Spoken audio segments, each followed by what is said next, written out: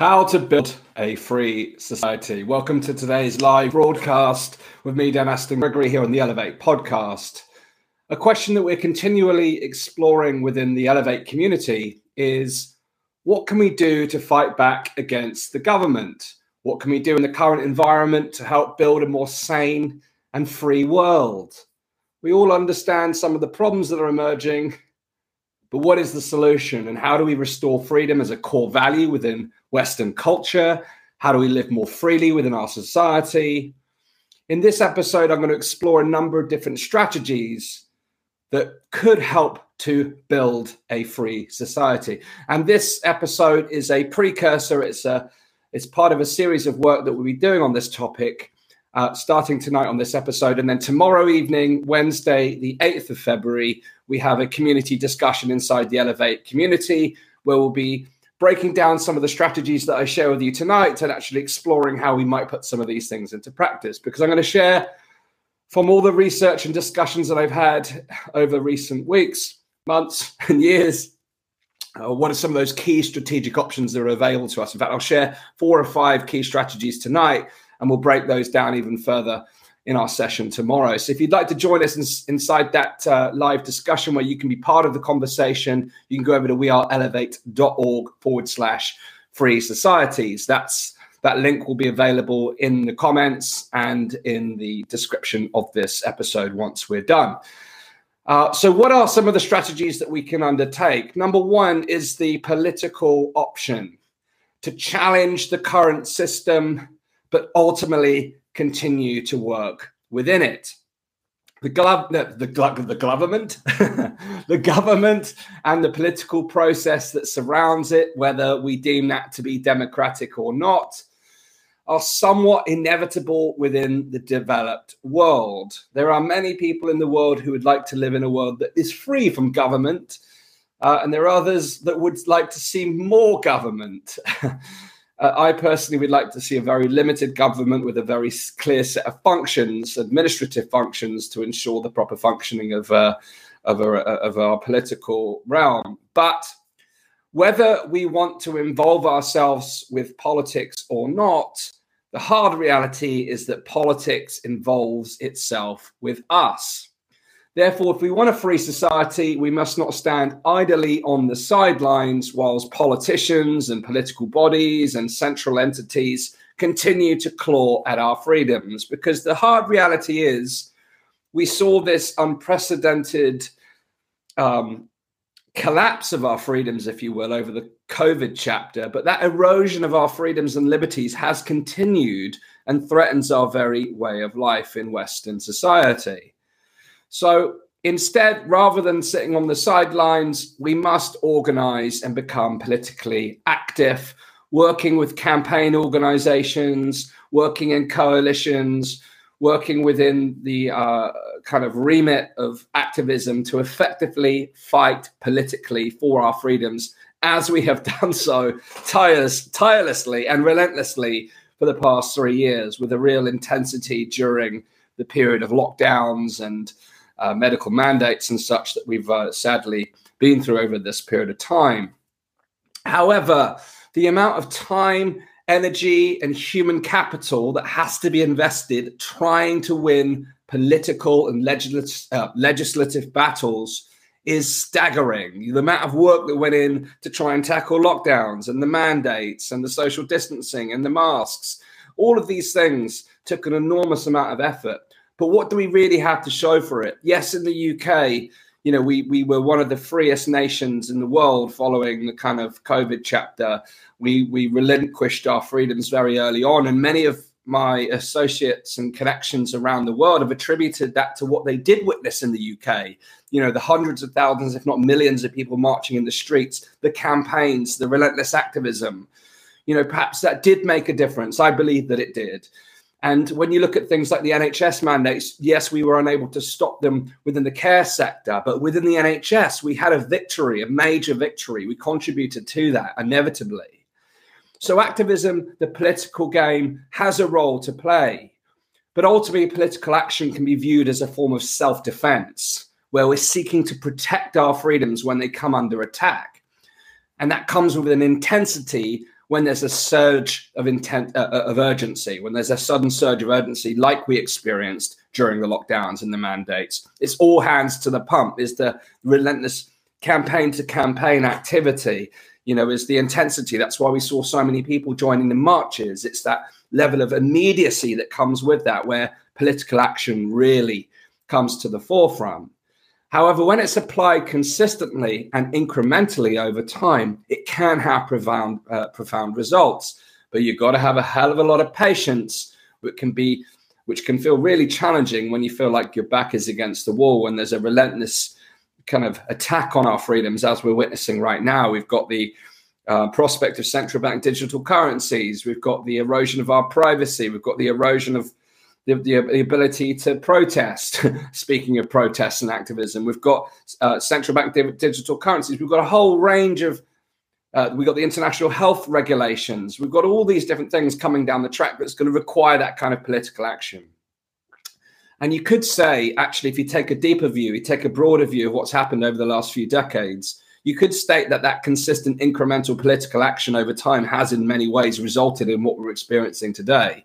And actually many of the things we're standing against has been part of a political process, just, in a more progressive sense, moving towards this perhaps more woke way of living that's, certainly politically risen to the surface. But this isn't an overnight story. This is a slow boiling frog that's come to the boil. And I'll talk more about that in another context in a minute.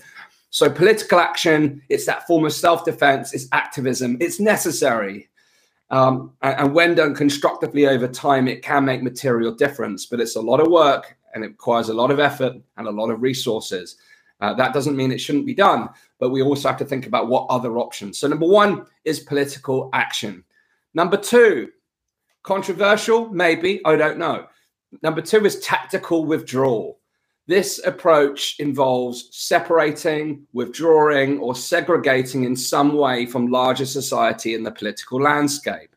This doesn't necessarily mean we take the agorist kind of view where we live off the land and we separate and segregate ourselves from our families. You might want to do that after what we've been through the last couple of years. But it's really predicated on the idea that the current environment is largely hopeless politically, and therefore attempting to play the game within the system where the rules are so heavily slanted in favor of those in power could be seen as foolish. It could undermine strategy number one of the political action. But again, I think it's a valid attempt. So tactical withdrawal can take many forms, from a range of alternatives, from the absolutist method of complete separation, the more agorist type of approach, to more subtle lifestyle changes. And I'll share some examples. In some cases, this form of tactical withdrawal can mean physically uprooting where one lives and works. We've seen it in the United States at scale, with people leaving San Francisco in droves, for instance, and the wider West Coast in favor of states like Texas and Florida, where greater freedoms have been found. This has been a landslide. You've seen, the Silicon Valley, the land of liberty of San Francisco, the once liberal capital of the United States, has now become this beacon of authoritarianism, and tyranny. So rather than staying to fight through political activism, although that has happened and continues to happen within these states, many have just said, you know what, we're going to make a choice. We're opting out. We're heading where land is to lands further afield where freedoms can be found.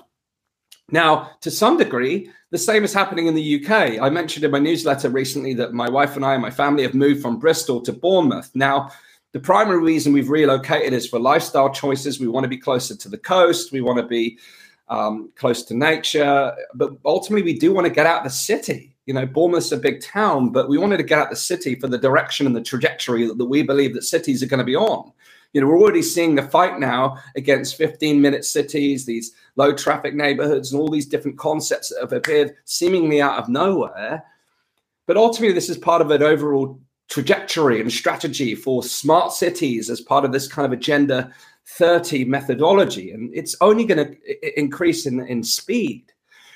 So, yes, we can stay and fight, and I think it's important that we do that. But at the same time, there are opportunities to move away. and to actually build a groundswell where there is already a base of freedom seekers that are actually growing in numbers. It's not for everyone, but it's a way to tactically withdraw. Now, more and more people are choosing to live off the grid, both literally and digitally. We're seeing this as a tactical withdrawal. It's a different way to remove yourself from the system to some degree. Homeschooling's been hugely on the rise over the last couple of years. It's another great example of tactical withdrawal. It enables children and parents to escape the state education complex. But it's not the only option. You know, I've got many people in my network, including people in my team who homeschool, and they share some amazing stories of the impact that it's had on their lives and their children's lives. But it's not the only option. There are ways, you know, on the edges of the system. For example, Montessori is a different form of education. We've put our son Zach into the Montessori nursery here. They have a whole different philosophy when it comes to education and, you know, helping to enable human flourishing at an individual level. They have freedom at the core of their experience and enabling freedom within oneself, the freedom to develop. So you don't have to, you know, for a lot of people who, you know, are in families where both parents, or, you know, if you're in a single parent family, are working, and there's just the idea of homeschooling is just not on the table. The reality is there are emerging alternatives, but again, we have to stand at our guard, because in some places around the world we've seen this clampdown on home education, and this is another threat that we have to be mindful of. But there are a growing number of alternatives. There's a lot of innovation in this space. Innovation is something I'll talk about more in a moment. There is a rise in people exploring communal living and self-sufficiency, or simply choosing to move out the cities, as I've explained, to more rural and remote areas for concerns about what cities will become, for what I've just stated about. And please, by the way, on the 18th of February, if you're in the UK, come and join us in Oxford for the next major protest against the 15-minute city agenda. We'll be gathering. I'll be speaking in Oxford. Mark your diaries today. Let's get together. We have to nip this one in the bud. Was it small? There's the old phrase of, if you want to defeat the monster, kill it while it's in its infancy. You know, we've got to stop this thing before it grows into something big. So there's been some amazing activity driven by Together in Bath, and now there's a whole new set of activity happening on the 18th of February. That's a little side note, asterisk there for you to check out. If you're already in the Elevate network, do come and let us know inside the community that you're coming. We've set up an event inside the platform. Now, withdrawing from the matrix of the endless consumption and debt, this kind of culture that we've lived within, this fast-paced, consumerist, you know, high anxiety culture that we live in, is something that we need to recognize as a symptom of the problem, or even a root of the problem. You know, this idea of one being awake, I don't particularly like the term, but, you know, when people are plugged into the matrix of this endless consumption, you know, it's what creates this kind of mass formation that is inevitably kind of led people walking eyes shut into the erosion of their freedom. So unplugging from what I call the digital white noise that surrounds us to pursue something more enriching, something more wholesome, offers another simple form of tactical retreat. Simply unsubscribing from major news outlets, checking out of digital, having digital detoxes, kicking your social media into touch for a week, you know, tuning out for a while so you can tune into oneself and find something more wholesome. It's a simple and more subtle way that you can find inner freedom. And inner freedom is really, in my view, the first step towards outer freedom. Now, whilst these different options that I've summarized very briefly could be seen as a form of retreat, at least for now, it creates the opportunity to build a life outside or on the periphery of the state's parameters to whatever extent that is possible. Now, there are different extremes that one can go to there. I'm not going to talk about those today, because the idea is here we want to be able to create strategies that are accessible to everyone. You know, there are people who take this agorist type lifestyle really seriously, and they try and escape the system fully, but they ultimately end up on the run. You know, there are people I've met over the last couple of years who have detached themselves fully from the matrix, if you will, the system. But, you know, they have a very different style of life, and that's not for everyone. So these strategies I'm outlining here, there's different levels that you can think about them. But from what I've shared there around these different types of tactical withdrawal, there are ways that we can find more freedom within the current system, or at least at the edges. Number 3 is about building a counterculture to win hearts and minds. This strategy is about education. It's about persuasion. It's about influence. It's about marketing at every level, from education, academia, traditional media, social media, religion, spirituality, arts, music. It's based on the idea that no change can occur unless a significant portion of the population rejects the current culture and embraces something new, politically, economically, socially. You know, it's often said that politics is downstream from culture. Therefore, we should focus on the underlying disease, not the symptoms. And to do that, we can take an approach of building a counterculture, which simply means to, go in a different direction to the current culture, which I'm sure many of us are feeling the kind of heat of this authoritarian creep that we're witnessing. And it's important to recognize that everything we're experiencing today is really the consequence of as I've mentioned earlier, a now boiling frog that has literally been simmering for decades. This isn't a result of an overnight shift caused by a novel virus or a pandemic or a political system, but rather it's a culture that has emerged since the rise of postmodernism in the 1960s, which has since permeated our culture. It's created this post-truth reality that we find ourselves in. And it's eventually captured our institutions, from academia to news media to government to the church to Hollywood to corporations and big tech. The kind of WEF, the World Economic Forum narratives are just playing out throughout these major institutions. This overly centralized, postmodern way of living is become part of our culture, but it's been a very slow creep.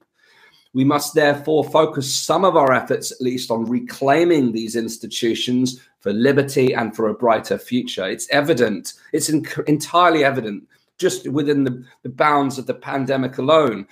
We've witnessed how science has been captured, the academic institutions have been captured, news has been captured, government has been captured, companies have been captured, big tech's been captured.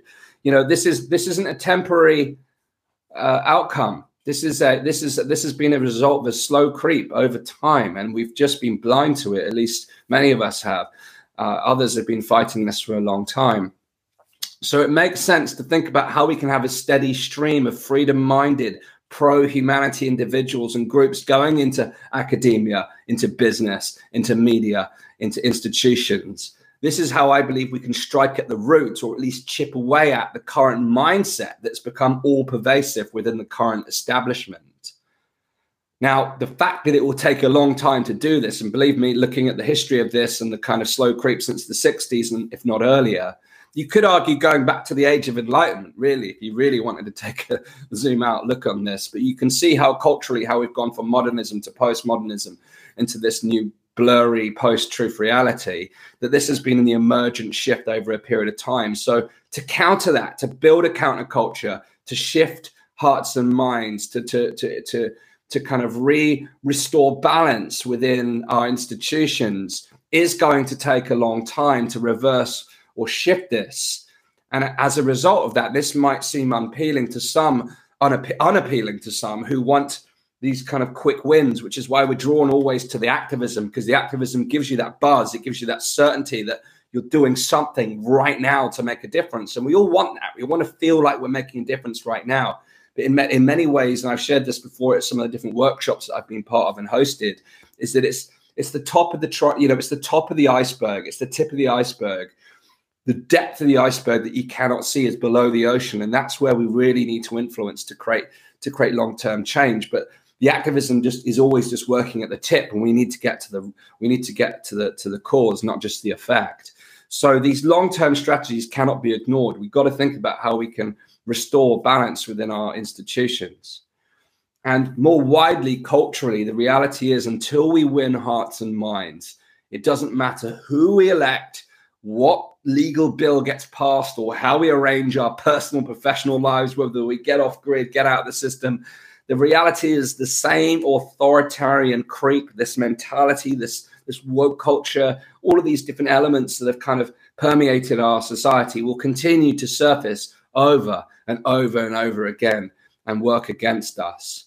So we've got to start to look at the roots of this, and we've got to think about how we build that counterculture by winning hearts and minds. And some will say that the digital revolution is part of the problem, but it's equally a great leveler. It gives us the opportunity to use it to its full advantage and changing as many hearts, or at least influencing or connecting with as many hearts and minds as possible. Because I personally believe we've got to take a higher ground here. We can't start using behavioral science to nudge people the other way, just to manipulate minds. That's not freedom. That's not consciousness. That's not an evolution of our human pathway. If we're going to nudge anyone anywhere, it's nudging them back to themselves so they can see the world through their own eyes and have an awakened mind, rather than simply just, playing ping pong with people's minds and using these behavioral science. So, to influence hearts and minds isn't really about persuasion or influence. It's what it is, but it's about influencing people to come back to themselves and come back to that inner freedom, that inner consciousness that's within all of us. And, sure, there's going to be some quick wins available. We're starting to see that as the tide turns. But really, we've seen just how hard it is to win hearts and minds within the COVID narrative. So we have to be prepared to take the long-term view and somehow trust and have faith that common sense and sanity will eventually prevail. And finally, on this point, let us remember that every advanced civilization and society, every liberal society throughout history was built by people with a longer time horizons beyond their own lives in many ways, looking to the future beyond their own lifetime. So we've got to take a long-term view. It doesn't mean we don't take approaches right now. When the heat is on, you've got to put out the fire, of course. But, you can spend your lifetime putting out fires and never moving forward. And, again, many of the activists that I've worked alongside over the last couple of years have shared that sentiment. We're constantly battling. We're never attacking the root. We're never changing the roots because we're always fighting the fires. And if you look at what's happened over the last 50 years, there's been a group of organizations that have very quietly underground, beneath the surface, been moving things forward. They've not been distracted by every little battle that emerges. They've just been taking that long-term strategic view and moving things forward. And that's why we're facing what we're facing today. So we also have to balance that instant action, that instant gratification that comes from that instant action with that longer-term strategic view. Now, with that in mind, let's go to point 4. Number 4 is building a parallel polis. You may have heard this term. I've spoken about it briefly on the podcast a number of occasions. And the old quote from Buckminster Fuller comes to hand here when he said that you never change things by fighting the existing reality. To change something, build a new model that makes the existing model obsolete. Now, building on the past 3 options that I've shared, building a parallel polis is really about building parallel structures to accelerate the counterculture that I've spoken about, the institutional shift, by creating new structures and organizations outside the bounds or at the edges of current society. And if you think about martial arts, for those of you who've experience of martial arts, rather than fighting something head on, like with political activism, this parallel structure strategy attempts to deflect and redirect the greater force by building something different. And there's the old phrase, the old adage that, don't strive to be better, strive to be different, because different is better. And this is our opportunity to think differently and build something that's different. Now, again, when we talk about parallel structures, parallel systems, parallel polis, people often get into this more esoteric left field kind of extraction, move ourselves beyond outside society, and that is intimidating. The reality is we don't need to do that. You can do that if you want to. And again, I understand fully why you want to escape what's happening right now. But let me give an example of where you can start to transform things within society. And I've already alluded to the education system, for instance, the choices we've made, putting Zachary into Montessori-based education. It's a very different philosophy. He's only at nursery level right now. And when he goes into primary and secondary education, we'll have to reevaluate. But as myself, as an entrepreneurial mind, I would love to be able to generate the capital over the next few years to invest in the future when it comes to education. I would love to look at how we can start to build new education systems. And this is exactly the type of thinking, and I'm not alone. I know darn well I'm not alone in thinking that the education system needs to change. We've got some amazing people in our network who are actively working on this. in fact. Heads up to that. But the education system itself perhaps offers one of the greatest opportunities for this type of parallel polis, this parallel structure. Because as public schools, universities deteriorate into these mindless, overly PC, politically correct zones, as universities continue to produce indebted graduates with uncertain job prospects, it becomes increasingly obvious that the whole model, the education model, is not sustainable. It's not actually contributing to a flourishing society. And there are certain building blocks of a flourishing society, and education is one of them. So this represents a fantastic opportunity to reimagine the model altogether. Again, people are concerned about technology and children and what impact it will have, but it can be a tool for prosperity, or it could be a tool for harm. How you build things in. It's how you redevelop the education system, the values that it's built upon, the fundamental ethos that really determines how things can evolve.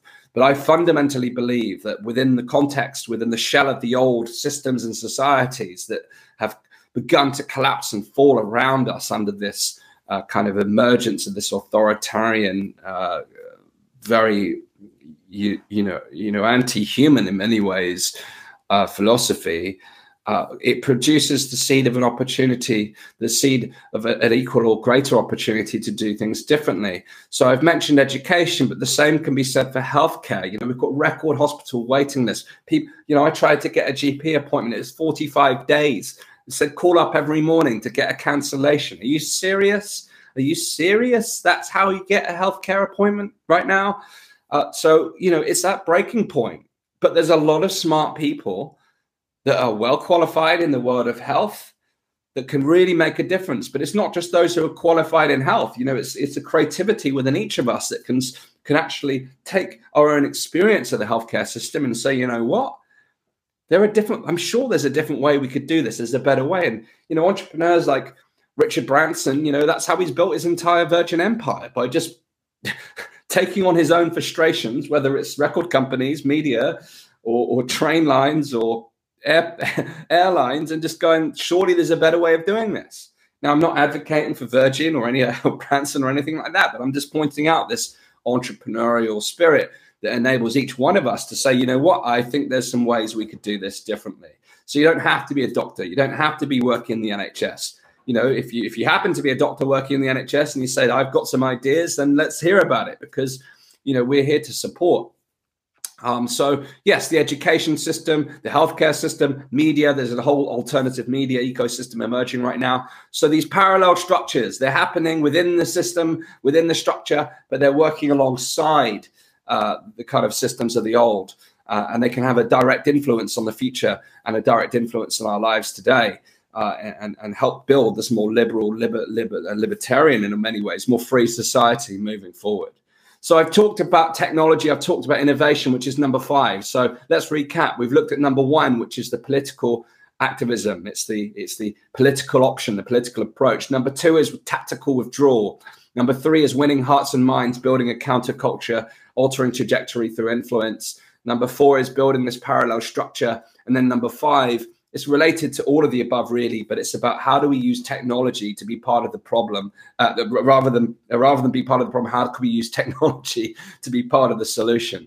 How do we use technological advances and the digital revolution to advance our freedoms? How can we use it to communicate with wider people? How can we reach hearts and minds?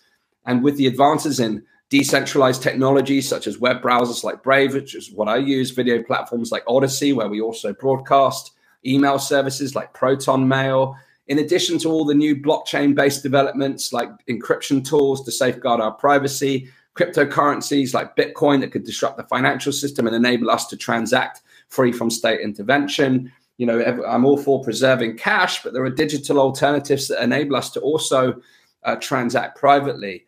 And many of these different technologies offer potential ways, at least, to circumnavigate state intervention, at least in the short term, because I'm very practical. I understand I'm not an idealist.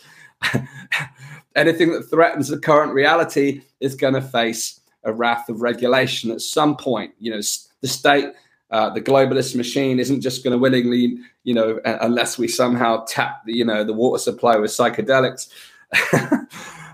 One of my friends said, actually, the best thing we could have done at the G7 summit is to do exactly that. Get everyone high, get everyone experience the psychedelic connection to something beyond themselves.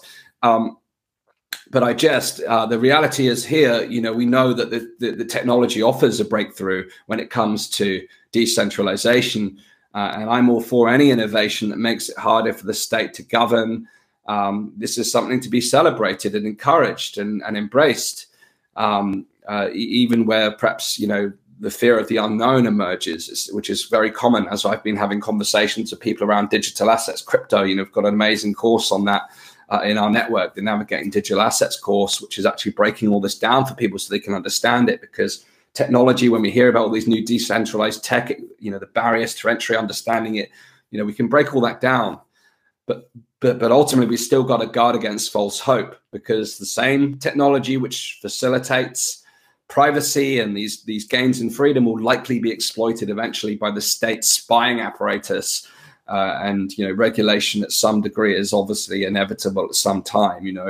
This idea that we can trade free from taxation and state intervention, it's a temporary dream, I'm afraid to say, or most likely to say, unless we find a new way to fundamentally alter the role and activities of the state. You could say that innovation offers the possibility. Decentralized technology could potentially disrupt the nature of the state, the government, eventually. And there's already, and we've spoken to people on the podcast, the Pandemic podcast, about different ways that we can embrace technology to restore democracy. It's interesting to look at how this disruption, these innovative approaches, could actually change the nature of the state fundamentally, which would ultimately serve to solve the deeper problems that I've talked about. But again, it's not an overnight success. We've got to think about how these things implement, and how things get implemented is the big key. Because for those of you who've listened to Joe Rogan's episode of Jordan Peterson, a fascinating episode, he's planning an event here in the United Kingdom later in October. But he's very aware, like myself, about the problems of potentially creating the same problems in reverse that we're standing against. Already people in the new media space are starting to centralize, and collaboration results in these mergers and acquisitions that become larger and larger entities, which on the surface gives you greater strength to go up against the existing reality. But how long does it take before that becomes the next centralized problem that we're fighting against? It's really fascinating to see how things go in cycles. So we have to have this new level of consciousness to be aware of the patterns as they emerge.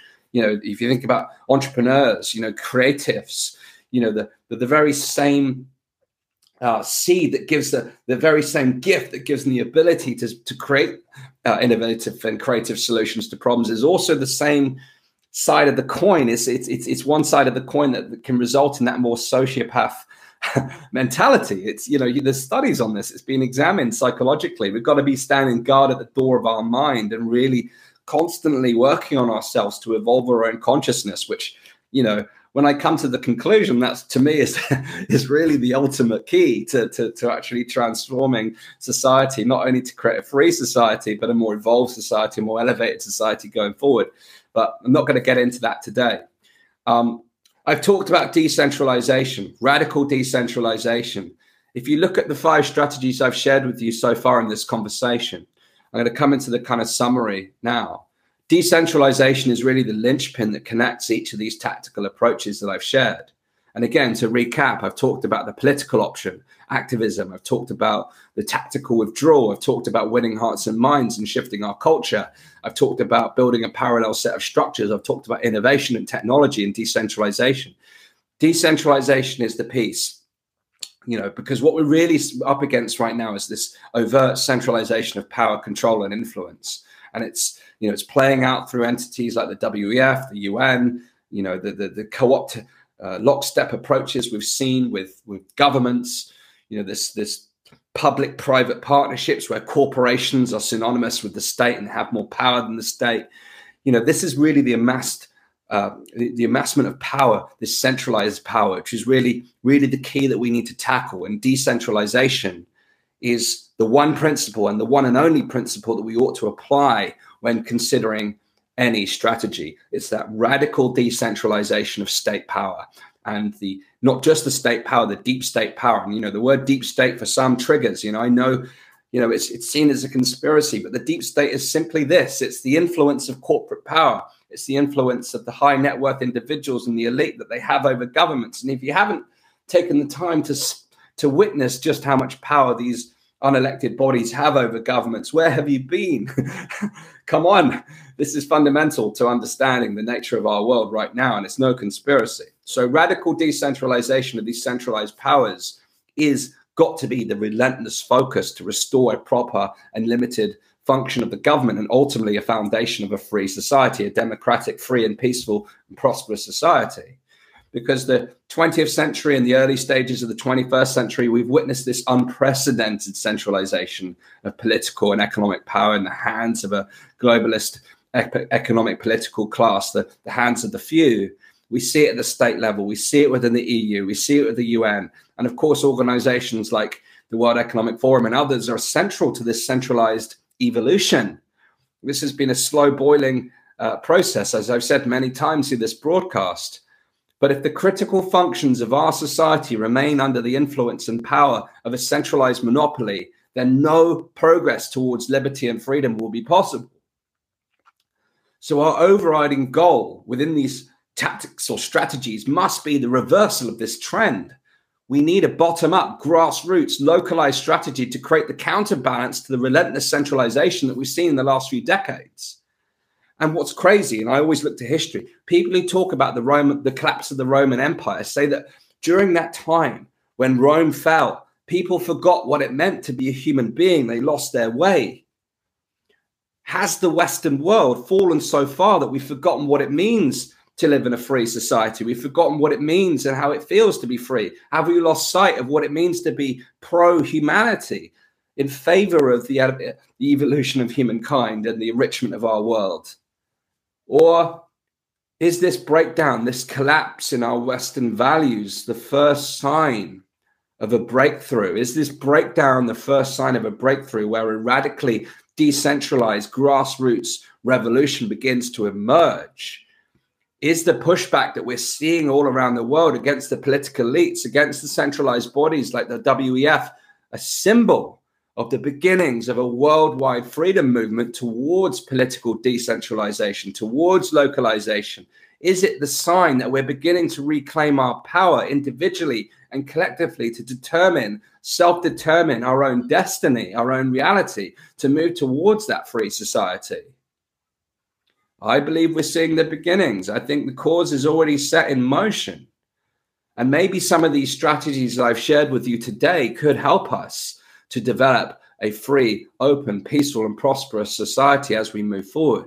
Sure, it's not going to happen overnight. Even with the power of technology, I'd love to just be able to broadcast this video, hit go live, and every one of you shares it and millions of people reach it in the next hour. We can give it a go. We can give it a go. If you're watching this and you resonate with what I'm saying, you're saying, yes, yes, yes. All of these things. We need to do all of these things. If you're thinking that, then just hit the share button. Let's give it a go. It ain't going to change overnight. We might spark some more people to think about what we can do, because it's easy to get caught up in the problem and the stress and the strife of what's really happening in the world around us. But we've got to start thinking about solutions, which is where I started this conversation today. We all start to understand the problems. We can see at the surface level. Some of us are looking at the depths as well, and we're starting to understand what's led to this culturally, economically, politically. What's the mechanisms that's led to where we are today, so that we can start to think about how we move forward tomorrow, or how we move forward today.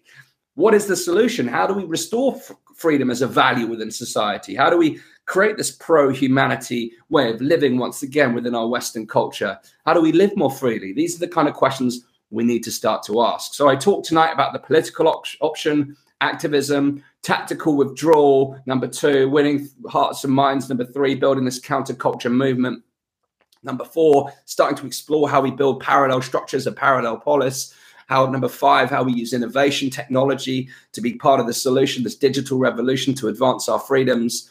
And then ultimately I concluded by sharing that we need this radical decentralization of power. We need to put the power back in the hands of the people on a localized level. And that begins with each one of us claiming our own personal power. It's easy to get a sense of powerlessness when we see the enormity of the challenge we're facing.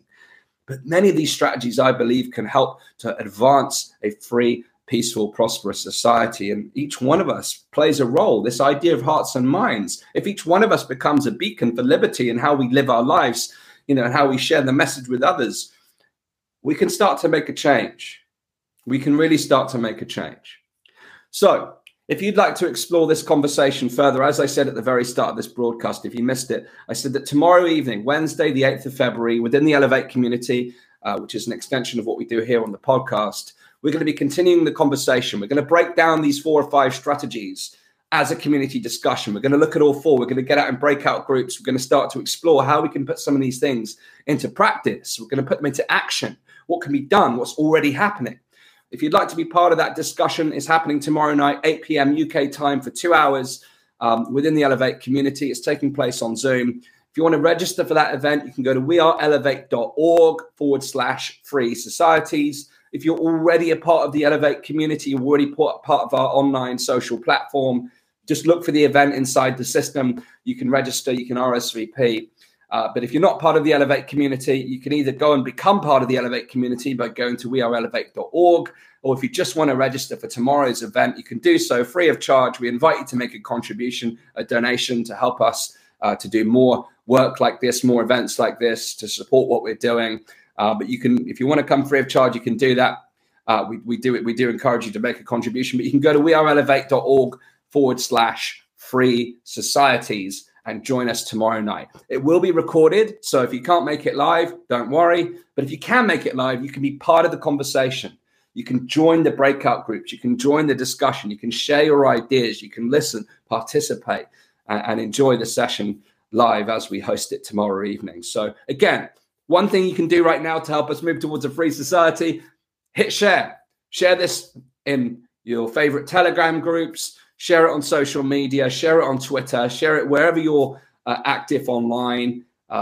Ping it by email to your neighbors. Whatever you do, help share this message, because for many people right now, they're starting to think that 2023 is the year that we move beyond the problem and the pain and into something more positive, something more optimistic, something more practical that can start to move us into the solution phase that we're all deeply yearning for, so that we can start to live in accordance with this sense of freedom that has emerged within all of us over the last couple of years.